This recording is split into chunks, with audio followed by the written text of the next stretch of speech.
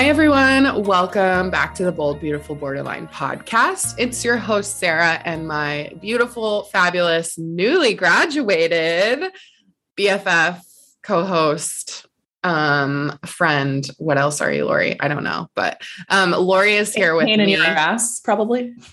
Obsessive planner, pain in my ass. Yes. Love of my life. She just graduated her master's degree, and this has been like 2.5 years in the making. 2 years in the making. To be fair, I still have 2 assignments to submit, but by the time this episode airs, I'll probably have submitted them. So we can still celebrate. I'm still processing. We literally finished our last class on Sunday, and we're recording on Tuesday right now. So I need to process, and then I'll do a whole episode about surviving school, because I think that's a very important episode. I get a lot of super feelers messaging me about like, oh my God, how do you do it? I'm so nervous. So totally. Yeah. And one of our super feelers just got accepted into her graduate program for mental health, and she knows who she is. So congrats to the sweet love of our life. And yeah, it was so fun because I got my Snapchat time hop thing where it showed 4 years ago today or 3 years ago today or whatever I think it was 4 years you graduated, and then fast forward the next weekend and I'm inundated with all your grad celebration stuff. And I was like, oh my God, the energy, the excitement that comes from that specific accomplishment is unlike any other. Oh, totally. And because we all work in healthcare full time, and then we started during COVID and ended during COVID, it's holy shit. Yeah. The collective relief / trauma / excitement it was a wild weekend. Yeah, that would be a cohort unlike any other. And it seemed you had a core group of peeps that you really loved while you were in it. So rad. Well, future ep to come on that. But today, Lori and I are talking about red flags versus green flags where relationships are concerned. I think that people with borderline personality disorder often have, because of their trauma and because of their fear of abandonment, rejection, maybe have a tendency to kind of ignore red flags, or believe that red flags in people will change, or even believe that red flags in people are love. So we're going to talk today about the difference between red flags and green flags. And red flags in yourself can be ignored too, right? So that's another whole piece we could probably record on for 12 years. But just to clarify before we kind of fully start, we're talking about romantic relationships at this moment. I don't think we have to talk about romantic relationships at this moment. I definitely think that this crosses into friendships as well. But I will say that sure, often most of us think about these things in romantic relationships. Yeah. Agreed. But from my perspective, I have 2 friends, so I don't struggle with that because I just isolate the fuck out of myself. But I have a goal of going into my 30s with more friends. So I'm going to try to think more about this as I try to expand. Mm-hmm. Totally. Yeah. Okay. So should I define the difference between a red flag and a green flag? Totally. It's probably pretty self-explanatory, but when we are getting to know people, we are capturing data about who they are and learning about their values and their tendencies and their behaviors. And red flags that we see from people are those that maybe indicate to us that there's a potential safety concern, whether emotionally or physically or socially or kind of whatever. A red flag doesn't have to mean that you immediately kind of run away from someone. But if you attempt to address it with them and they don't have very much insight or don't present with any desire to understand where you're coming from, then let me just give you full permission to fucking sprint away. And then a green flag would be getting to know people and recognizing traits in them that promote safety and make you feel comfortable and make you feel loved and whatever. And often I think those are things that we maybe have wanted to run away from because it's different than like our invalidating experiences in childhood and relationships that maybe we've been exposed to. But green flags are those that, yeah, promote us feeling safe. And yeah, Lori, have you like heard about this before? Like, do your friends talk about this when they talk about dating? Not really, but honestly, like all of my friends at this point are in long-term relationships. So like, it's a little bit different. I was always kind of the like last person to be in a relationship, I think. And none of your people are like starting to get divorced, because all like so many of my people are divorced. Oh, not yet, but I'm sure they will. I'm just kidding, guys. If you're listening to this, I'm just kidding. You're totally fine. Everything's great. Statistically speaking, you're probably going to get divorced. You're fucked. Yeah, pretty much. But we mean that in the most loving way, and we support all of your unions. But if it's not working out, maybe try ethical non-monogamy. Hint for future episodes. Totally. So, I mean, I think like red flags, especially like when I was dating pieces of shit, people would be like, dude, that's a red flag all the time. Right. And so that came up, but green flags less so. And like, it's funny when I don't even have like a list of green flags in front of me, but I'm like, I'm pretty sure Erin has all of them. And I can just like say that right now. And one of the things for me that's a really big green flag, I know we're going to start with red, but like just overall, is not being obsessed with the person. So for me, like, obviously I think for everybody with borderline, it's really easy to like be completely like enthralled with that individual right away. And I think that for me, that's like a really good, measure of like whether or not this might be like a psychologically unsafe relationship for you in the future, because you're ignoring all of the red flags and you're only seeing the things that you want to see. Totally. Yeah. That was a big one for me when I was younger. It was just like the desire in myself to want to spend all of my time with someone. So I was like ignoring my self-care, and then vice versa for them. And now, like, you know, my partner and I live a block away from each other. We spend like 2 to 3 nights a week, maybe together. And then I'm like, yo, it's time for you to go home. Like, you know, I like that. I think that works really well. So, okay. Should we like go through these one by one, or what do you think?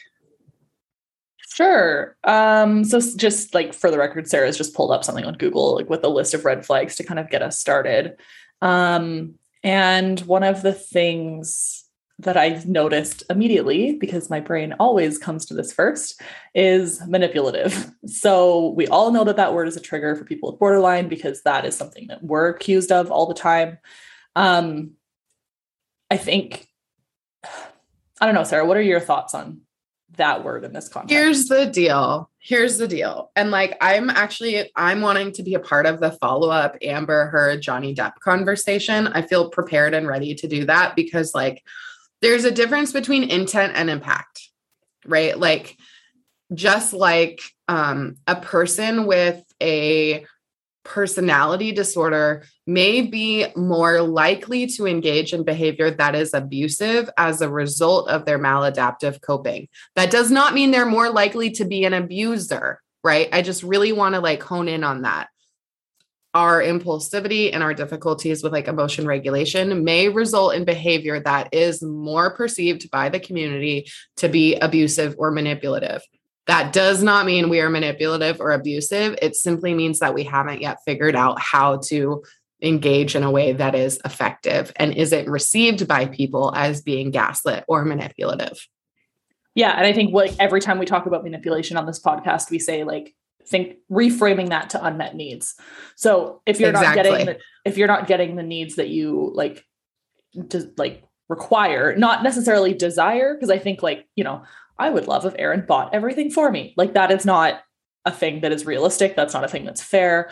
But like, you know, if I need him to be a, you know, stable partner for me, that's a need. So if that's unmet, then it may appear to be manipulative in the way that you get that. But yeah, anyway, that one always stands out for me right away. And there's a couple other ones on here. Oh, sorry. Well, yeah, I was going to say, like, specifically as a person with strong emotions and borderline personality disorder, it is easy for people that we are dating to kind of manipulate situations by their behavior in a way that they know might dysregulate us.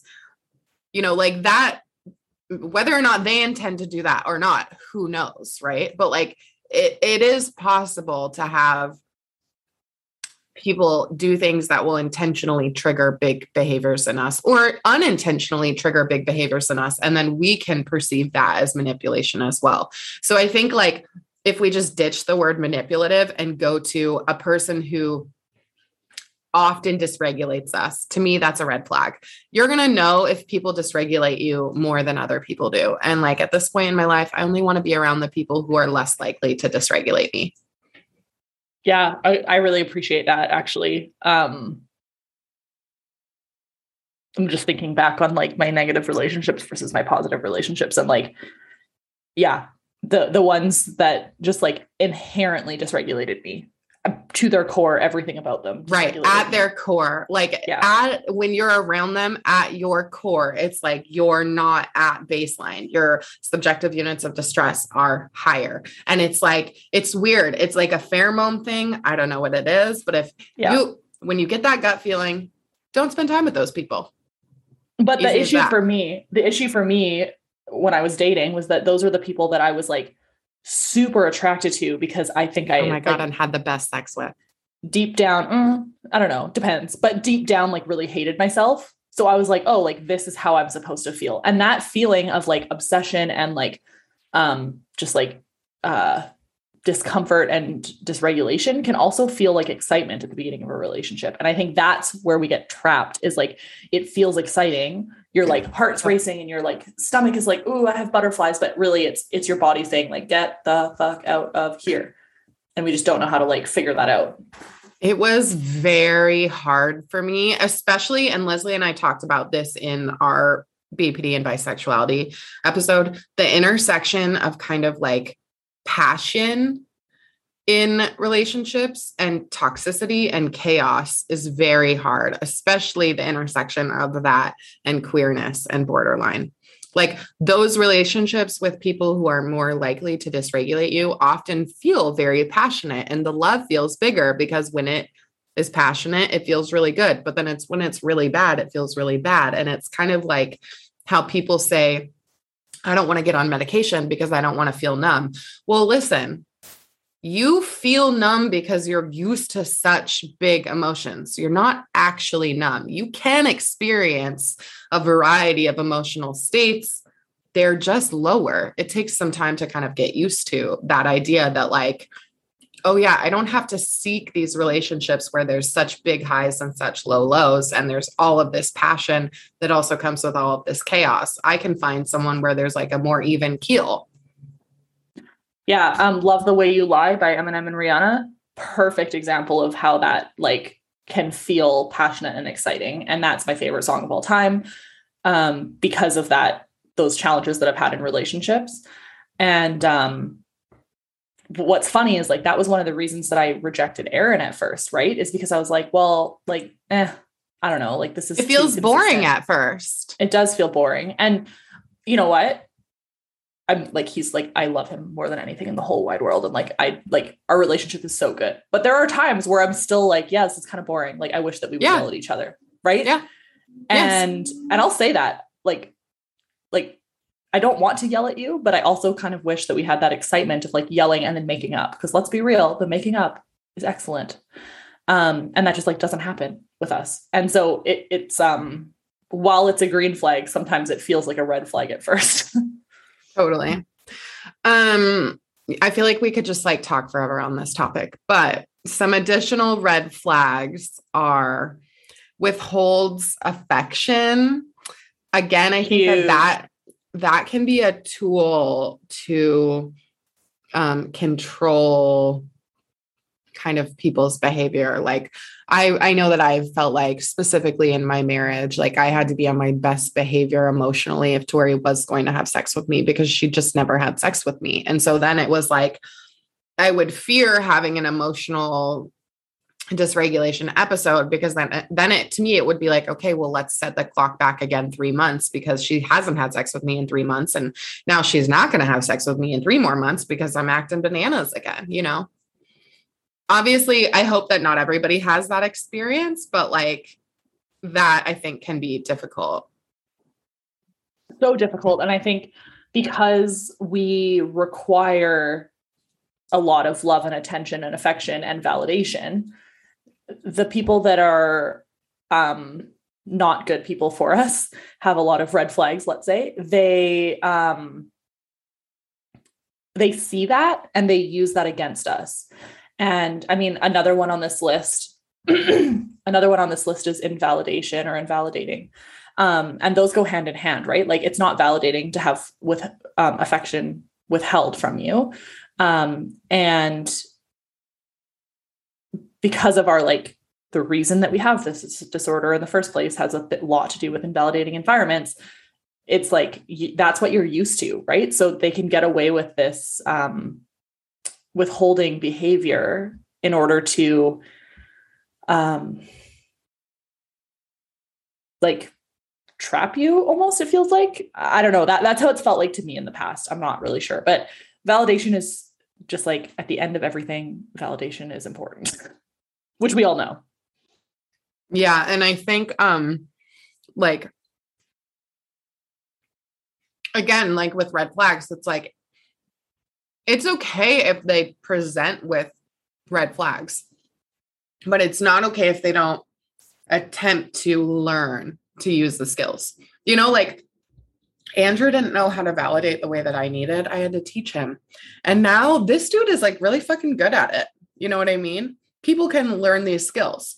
It's about how we kind of present the data to them. Totally. And I mean, I have a lot of these red flags.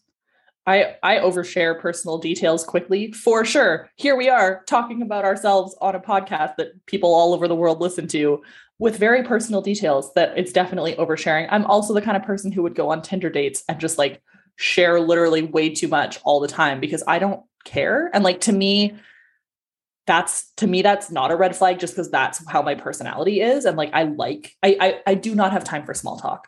I'm not down. I want to get into the like deep, dark corners of everybody's life right away. And I mean, I'm also overly critical, which is on this list as well. Yeah. And I was going to say, like, for me, the oversharing is a huge red flag because of my severe trauma history, specifically like my family trauma.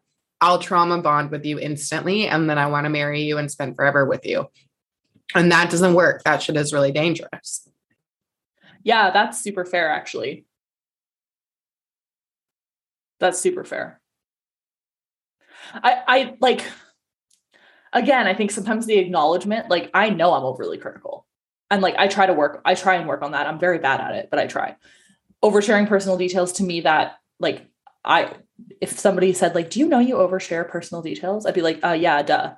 You know what I mean? Like, that's like not something that I'm like unaware of. But yeah, also, I get the trauma bonding thing for sure. I think that it's the responsibility of the other party too, to say like, Lori, do you know you overshare? You say, yeah. And then them to say, if that works for you, that's awesome. But in the context of our friendship or relationship, I can't have you do that. Right. It's their responsibility to kind of advocate for their needs instead of you assuming you have to stop oversharing. Yeah. And if they say that, then like the green flag is to change your behavior around that person. Right. So yeah, I think it's a two-way street for sure. And nobody's perfect also. Right. I know that there's some of these on here that are more effective for me. Like in terms of like, I know that they're a red flag because I've fallen for them in the past. So like disregarding boundaries, invalidation, withholding affection, manipulative, lack of empathy, inconsistent. Like those are all things that, enmesh with family members, like very important for me to be aware of when I'm getting into a relationship or a friendship. Whereas there's others on here that it doesn't bug me. Right. Well, and it's interesting. I've had many people I've dated talk to me about my enmeshed relationship with my family. And it wasn't really until recently where I was like, okay, there was some truth to that. Like my relationship with my family was interrupting my ability to live a life authentic to me, because I really felt this need to get validation there, but based on their core values instead of mine. And that's been something that I've been working on lately. And it helps to have a really supportive, calm partner that doesn't shame you for it. Totally. And I was historically shamed for that behavior. Mm-hmm. Yeah, I know that Aaron had a conversation with one of his family members the other day, and I wasn't there, but he came up to me after and was like, hey, I hope this is okay that I shared this stuff, but like, just a heads up that I shared this, but around why family is not the end all be all for me. Because in his family it is, right? Like, and for them it works fine, like whatever. But to me, like, it's just not. Like, being blood related to somebody means very little, in my opinion. And so he had to kind of explain that, like, that's not because I'm like, I just hate my family, or I'm not like connected to my family because I don't want to be. It's because of this like trauma of my childhood that I've had to learn that like chosen family is what I need to focus on. And that my chosen family can include blood relatives, but it doesn't have to. And so that was really interesting that, like, I guess a family member had asked him about that. And he shared, which is totally fine. And it seems like, yeah, he articulated that in a way that really honored you in your experience, like kept to the amount of privacy that you wanted and needed, but also offered them insight. Yeah. And I think he also knows that I don't really care about privacy very much. Like, I think that it's important to be as open as we can. And so, the only things that I don't talk about on this podcast are because they're his boundaries, not mine. And I think that that's fair. Yeah. So I just, for me, the family thing is really big. And I think you could also see this as, some people would look at this the other way around and say that people without a relationship with their family, that's a red flag. So again, it really depends on what your values are around family. Yeah. And that actually kind of like is a red flag for me, unless there was like severe childhood, trauma. Like, if there's no relationship with family, to me, that says a little, there's little conflict resolution skills, like, and I think going periods of time without contact with family is normal and okay. But if someone's like, I haven't talked to my mom, sister, brother, grandmother, uncle, and nephew for 27 years, I'm like, unless there was something that was really, really, really, really, really, really bad, to me, that's concerning, because even though I've, needed periods of distance from family, and there are some family members that I have no contact with because of them being anti-queer and anti-gay, right? Which is, I was going to say, I'm not fucking around with that, which is, to me, that is appropriate. But that does send up some red flags for me if there's no contact with any family whatsoever, because it would concern me that the person maybe wouldn't have conflict resolution skills. Mm-hmm. And I don't feel that way at all. To me, if anything, sometimes I have more respect for people who have no relationship with their family within reason. Like, you know what I mean? Like, there was a reason that they have no contact with their family, or they're no relationship with their family. I often have more respect for those people, but I think, again, that's because I very much believe in like chosen family over blood family. And that's how I've been able to survive and radically accept my life. Totally. But you also have like really good friends. And like really good friendship skills. You're really good at that. And I have connection with my family at this point, but there were times where I went a long period of time without speaking to a family, like a direct family member, like years and years and years. And sometimes like, that's what you need. Right. So like, if that's what you need, then that's what you need, and just whatever. Right. And I just, for me, like I lean on the side of like, wow, that's really brave of you to like know your boundaries and not have a relationship with your family, compared to like, why are you still involved with these people? Like you don't owe them anything in my opinion. Totally.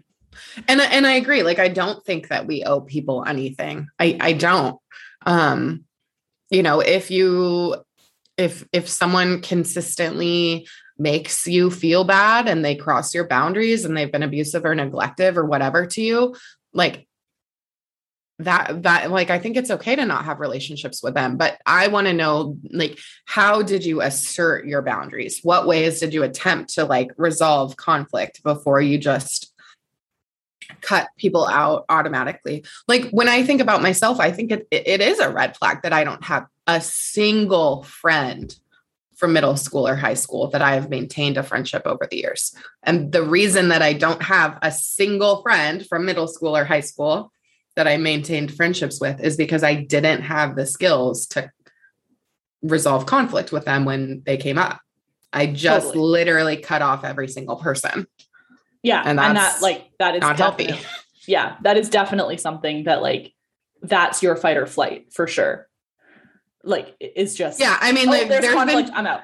Right. Like there's been times where I was like, okay, well, I'm breaking up with Lori. Like it's over. Like I'm, you know, like, it's just like, and that is a red flag. Like I have to learn to resolve those conflicts. So, but I think it's important to just say, like, again, these red flags are trends and you get to decide, everybody gets to decide kind of like what works for them within the context of their life, their culture, their identity, their intersecting identities, like what their core values are.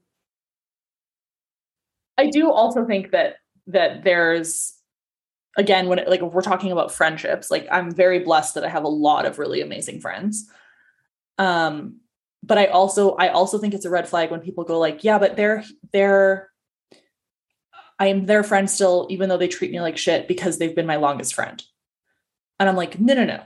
If they treat you like shit, you don't need them. That's fine. And I know I actually had this like really beautiful conversation with somebody at work recently. I like joined a new team last year. And so I've just kind of been getting to know my teammates. And I had this really wonderful conversation with someone and we were like, wow, we like are so aligned in like our values and like our desires and our dreams and our everything. And it was like, we could be best friends. And then we both were like, you know what though? We don't have time for new friends right now. So like, if I get an opening, I'll call you. But like, I just really think that like, we would connect really well. We just don't want to like do a bad job of being best friends. And I was like, what a fucking great way of like having that conversation. And yeah, I don't know, the whole like, oh, they're my blood relative or, oh, they've been my longest friend, so I have to put up with them is, to me, that's so sad for me to watch because people get away with treating other people like crap because of that.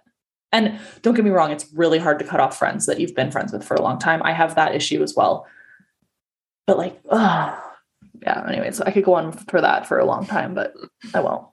Yeah, and I can't because I have no friends.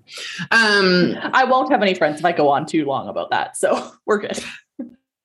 Yeah. Well, this episode went on for a while, so we're going to end up doing a second recording on what green flags are. But I think that the kind of like point of this is to say, you know, there are all of these common relationship red flags per research if you want to have a healthy and safe relationship with people, right? Like watch out for lack of empathy, watch out for inconsistency, people who overshare, people who avoid conflict, people who are critical, people who pressure you for things, people who are invalidating, don't respect boundaries, are hyper-focused on the relationship. Like all of these things are potential red flags. How it impacts each person individually is going to be different, and how you approach the person is going to be different. Generally, I would think, you know, like saying to someone, when I see this behavior, it results in me feeling this way. What I need instead is, you know, kind of using that like Dear Man style approach. And then if the person consistently is unable to meet you in that, maybe they're a person you shouldn't be having a relationship with, whether it's like intimate or platonic or what. Totally. This was fun. I know. We could really get down on our shitty relationships, huh? Oh, yeah. And I can also get down on how shitty I was, you know, like I think one of my historical red flags is inconsistency with taking medication. Like, yep. Big red flag. I was thinking about that this morning, actually. I was like, Sarah has a hard time taking medication consistently. Like, it's like, it seems to be a recurring trend. I haven't taken Sarah's Zoloft or Ritalin since Wednesday of last week because I'm out.